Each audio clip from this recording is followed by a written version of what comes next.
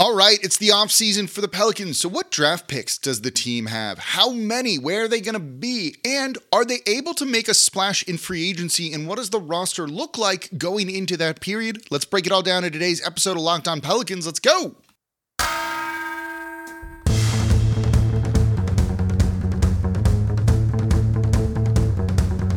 You are Locked On Pelicans, your daily New Orleans Pelicans podcast. Part of the Locked On Podcast Network, your team every day.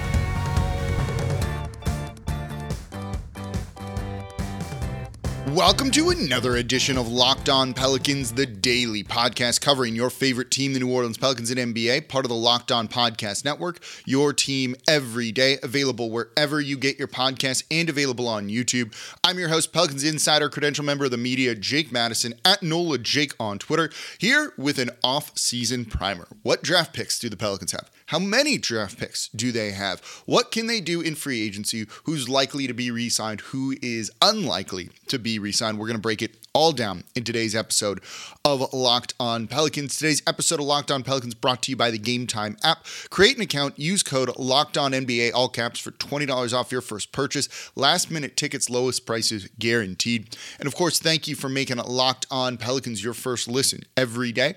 We're free and available wherever you get your podcasts and on YouTube, part of the Locked On Podcast Network, your team every day. And if you're an everydayer, you listen Monday through Friday, because that's what we do here, I appreciate you. It's going to be a busy offseason for the Pelicans, an interesting offseason for the Pelicans, and we're going to be covering it all here. So let's dive right on in. Let's start with the draft picks, because that's going to be the thing that's coming up sooner rather than later. That's the NBA lottery, which will be held next month, and then the draft about a month after that. What's going on with the Pelicans draft pick situation? So there was a lot of talk this season about the Lakers pick, all of that. That is out the window now. I've had a lot of people say the Pelicans have two first-round picks. They have their pick, and then they have the Lakers pick, because if the Lakers pick landed number one overall, they would get Victor Wembanyama. That's not going to be the case. The Pelicans had an option to swap picks with the Los Angeles Lakers, so they would get the better of the two picks. If the Lakers pick was 4, the Pelicans could go, we're going to take that, and you get our pick, which right now is 14 for New Orleans. That's out the window because, well, the Lakers were unfortunately better than the Pelicans in the postseason, and they have the 17th pick, while right now the Lakers have the 4th pick. So that is out the window. They're going to have one first-round pick. Given that the draft is a lottery to determine the top 4 spots only, the Pelicans could move up from the 14th spot. They could get in pick 1, 2, 3, or 4. They cannot get 5, 6, 7, 8, 9, 10, 11, 12, 13. Not a possibility. They're either going to be 1, 2, 3, or 4, or 14. So here's the percent breakdown. For them to get the number 1 overall pick, and they would draft Victor Wembanyama, as every team will be doing, whoever gets the number 1 overall pick, they have a 0.5% chance. A 0.5% chance. Not a 5% chance, but a 0.5. To land in the top 4, they have a 2.4% chance. Those are their NBA draft lottery odds. Given that they're 14, they can't actually move down. They will either be 14 or 1, 2, 3, or 4. The way this works, and why you look at this, and Oklahoma City is 12. Toronto's 13, New Orleans is 14. Oklahoma City beat the Pelicans in the play-in tournament, right? The way it works is if you don't make the actual postseason, if you don't get out of the play-in tournament, they just slot you based on winning percentage, basically your regular season record. So the Oklahoma City Thunder, who were 40-42, whereas the Pelicans were 42-40, have a higher draft pick, a better draft pick, even though they beat the New Orleans Pelicans. Just kind of the way that is set up, that even if you kind of advance a little bit in the play-in tournament, doesn't matter. You still end up with your more or less original draft pick. There's a couple ties they need to break, I believe. I don't know if they've done that yet. It doesn't really matter, and it's not going to impact New Orleans in any significant way. Basically, they have very little chance of getting a top 4 pick. Almost non-existent, but hey, there is somewhat of a chance at Victor Wembanyama, Scoot Henderson, Brandon Miller, some of the other guys that could be there in the top 4. What about the second round? That's also a little bit disappointing. The Pelicans this year do not have a second round pick. If it had landed 31 to 45, they would have. If it went 46 to 60, it went to Atlanta. It landed exactly at 46. So Atlanta owns their second round pick. So the Pelicans in this draft, if I'm doing this right, only have one draft pick, and that's going to be their lottery pick in the first round. Could be 1, 2, 3, or 4, or 14. So it still gives them some ammunition and things to do if they want. They could trade that lottery pick, certainly, depending on where it's going to fall. And trust me, once we really know where it's going to be, we'll have a whole lot more draft coverage, basically starting the day after the lottery. And they also have a number of other first-round picks and things that could be available to them. They have a pick swap with the Milwaukee Bucks next year in 2024. Likely not going to be used. You know, if the Bucks are bad and the Pelicans are good, they can get that better pick. They also could get the Lakers pick next year, but they could also defer it until 2025. They completely get that pick. It's the last kind of remnant of the Anthony Davis trade. It's either in 2024 or 2025. It's up to them. So after that, they also own a Milwaukee Bucks pick that's top 4 protected. Then they have a swap with Milwaukee and then another Milwaukee pick in 2027. So they still have a number of 1, 2, 3, 4, 5, 6, 7, 8, 9. They have 9 or 10. I might have counted wrong. First round picks in the next 1, 2, 3, 4, 5, 6, 7 years. So they're still not in a bad spot. They still have some things they can do, but right now, this draft is looking like a one-pick draft for the New Orleans Pelicans. And I think they're fine with that. I think they're okay with that because we're going to get into their salary cap situation and roster spots, which can be a problem. And that means maybe you don't need to worry about having an extra guy in what you want to do there. So let's break that down and where the Pelicans stand money-wise and roster spot-wise going into the offseason, into free agency, which will be in July. That's coming up here next in today's episode of Locked On Pelicans. Before we get to that, though, today's episode of Locked On Pelicans is brought to you by Game Time. I had so many people that wanted to go to the play-in tournament game last minute. They were trying to find tickets. It ended up being a sellout. Tickets started to get kind of expensive towards the end. It wasn't an ideal situation, and buying tickets to your favorite events shouldn't be stressful. So Game Time is the fastest and easiest way to buy tickets for all the sports, music, comedy, and theater near you. And with killer deals on last-minute tickets and their best price guarantee, you can stop stressing over the tickets and start getting hyped for the fun that you're going to have. I really like their app because it's super easy to use. And if you're looking for something to do on a Saturday night, a Sunday night, and all of a sudden you see there's a concert, hop on the Game Time app because there's flash deals on last minute tickets that people are trying to sell. You might be able to score great prices to the show or the concert that you want to go to. So Game Time is the place for last minute deals. You don't need to plan months in advance. Game Time has deals on tickets right up to the day of the event and exclusive flash deals on tickets for virtually everything. And the Game Time guarantee means you'll always get the best price. If you find tickets in the same section or in row for less, Game Time will credit you 110% of the difference, and it's the fastest growing ticketing app in the country for this reason. Snag the tickets without the stress, download the Game Time app, create an account, and use code LOCKEDONNBA for $20 off your first purchase. Terms apply. Again, create an account, redeem code LOCKEDONNBA for $20 off. Download Game Time today. Last minute tickets, lowest prices guaranteed. And thank you for making Locked On Pelicans your first listen today and every day. We're here Monday through Friday for you, part of the Locked On Podcast Network, your team every day.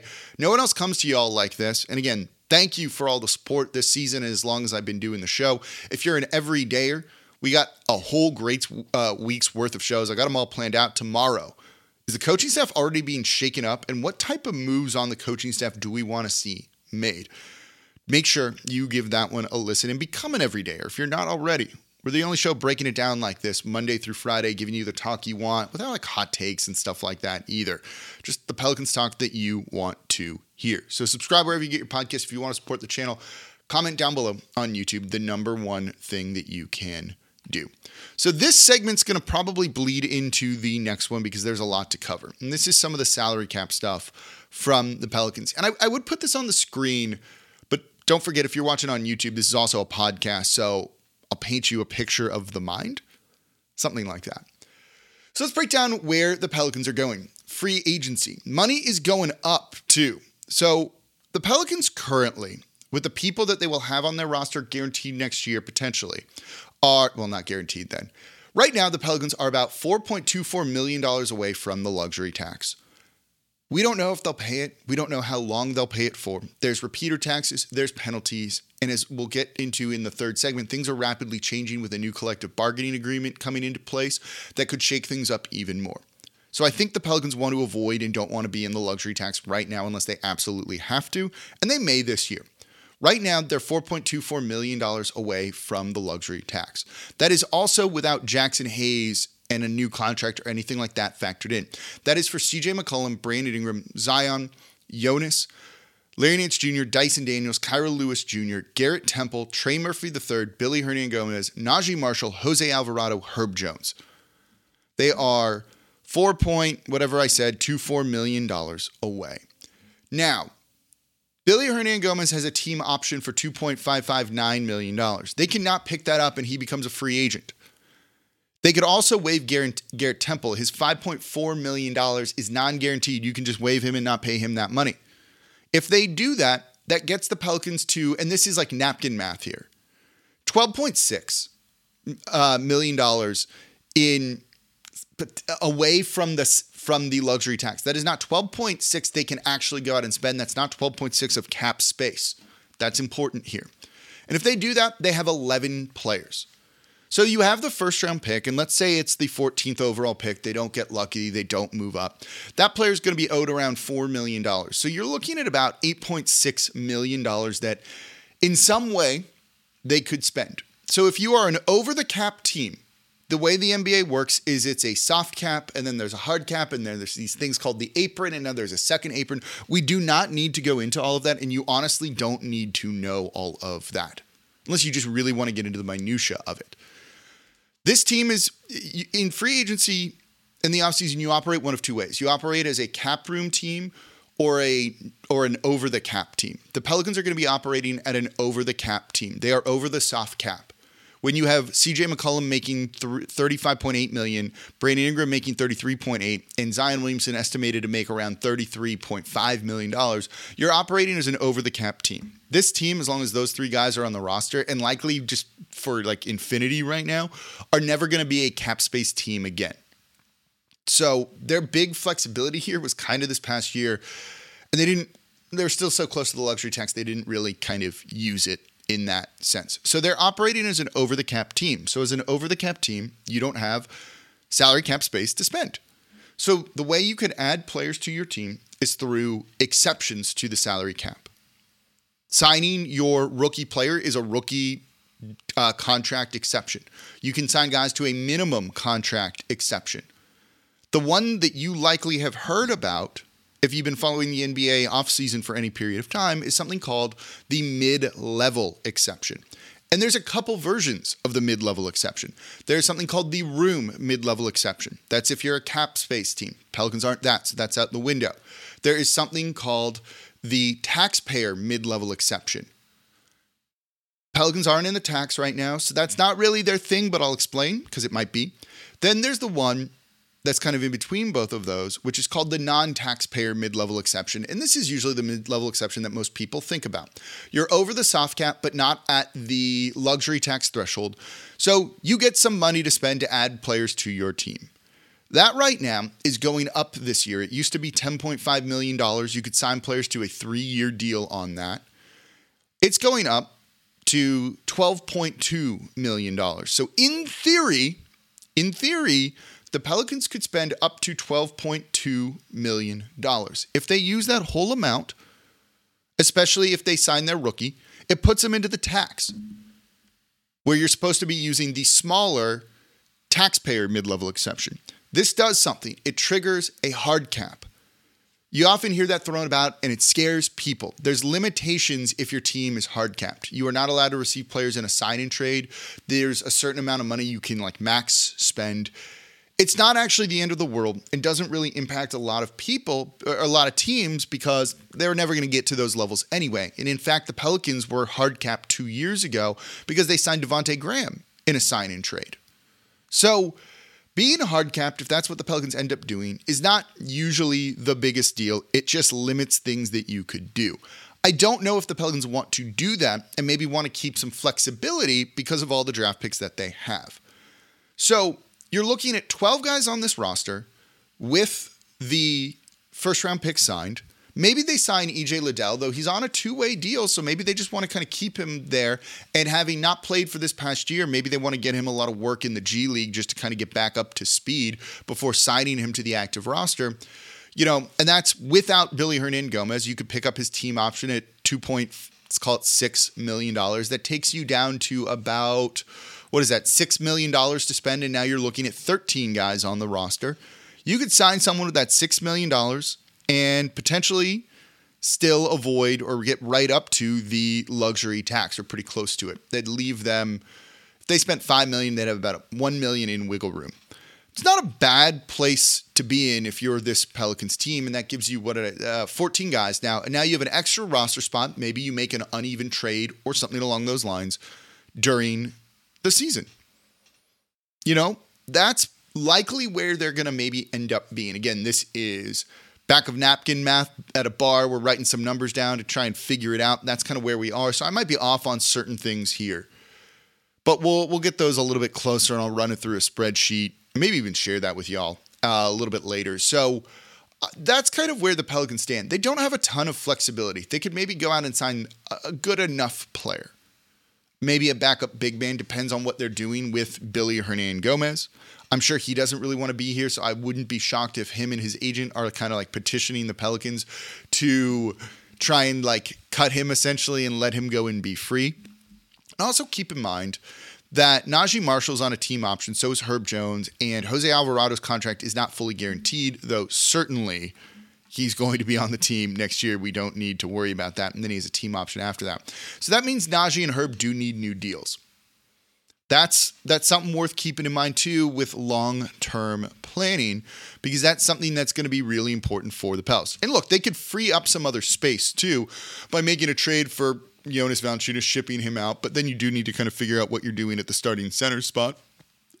And we'll see.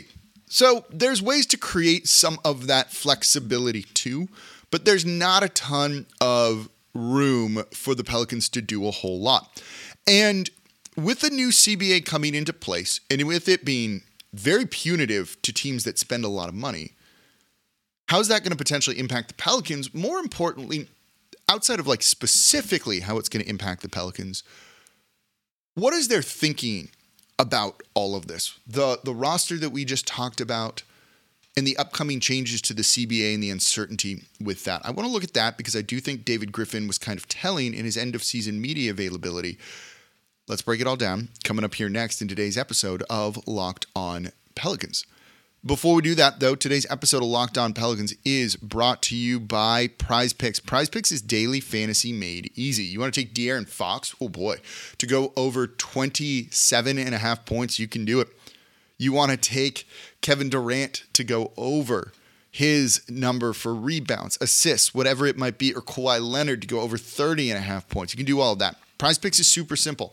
Pick 2 to 6 players. If they go score more or less than their Prize Picks projection, you can win up to 25 times your money on any entry. And the best part is you're not competing against other people. It's just you versus the projections available. And they have the projections for the NBA playoffs. Entries can be made in 60 seconds or less. They also offer safe and fast withdrawals, and they're currently operational in over 30 states and Canada. You look at the numbers. More than that or less than that, above it or below it. You're smart. Go put that to use. Download the Prize Picks app or go to prizepicks.com to sign up and play daily fantasy sports. First-time users can receive a 100% instant deposit match up to $100 with promo code LOCKEDON. If you deposit $100, Prize Picks will give you $100. Don't forget, enter promo code LOCKEDON at sign up for an instant deposit match up to $100. And thank you for making Locked On Pelicans your first listen today and every day. We're here Monday through Friday for y'all, breaking down everything about this team. No one else comes to you like this. No hot takes. No, trying to create drama. Man, just Pelicans talk. I love doing this. We recently hit 7,500 subscribers on YouTube for the smallest market in the NBA. That is insane. Thank you. And thank you to the everydayers who tune in Monday through Friday. As I've always said, I do this show because of you, not for you, because of you.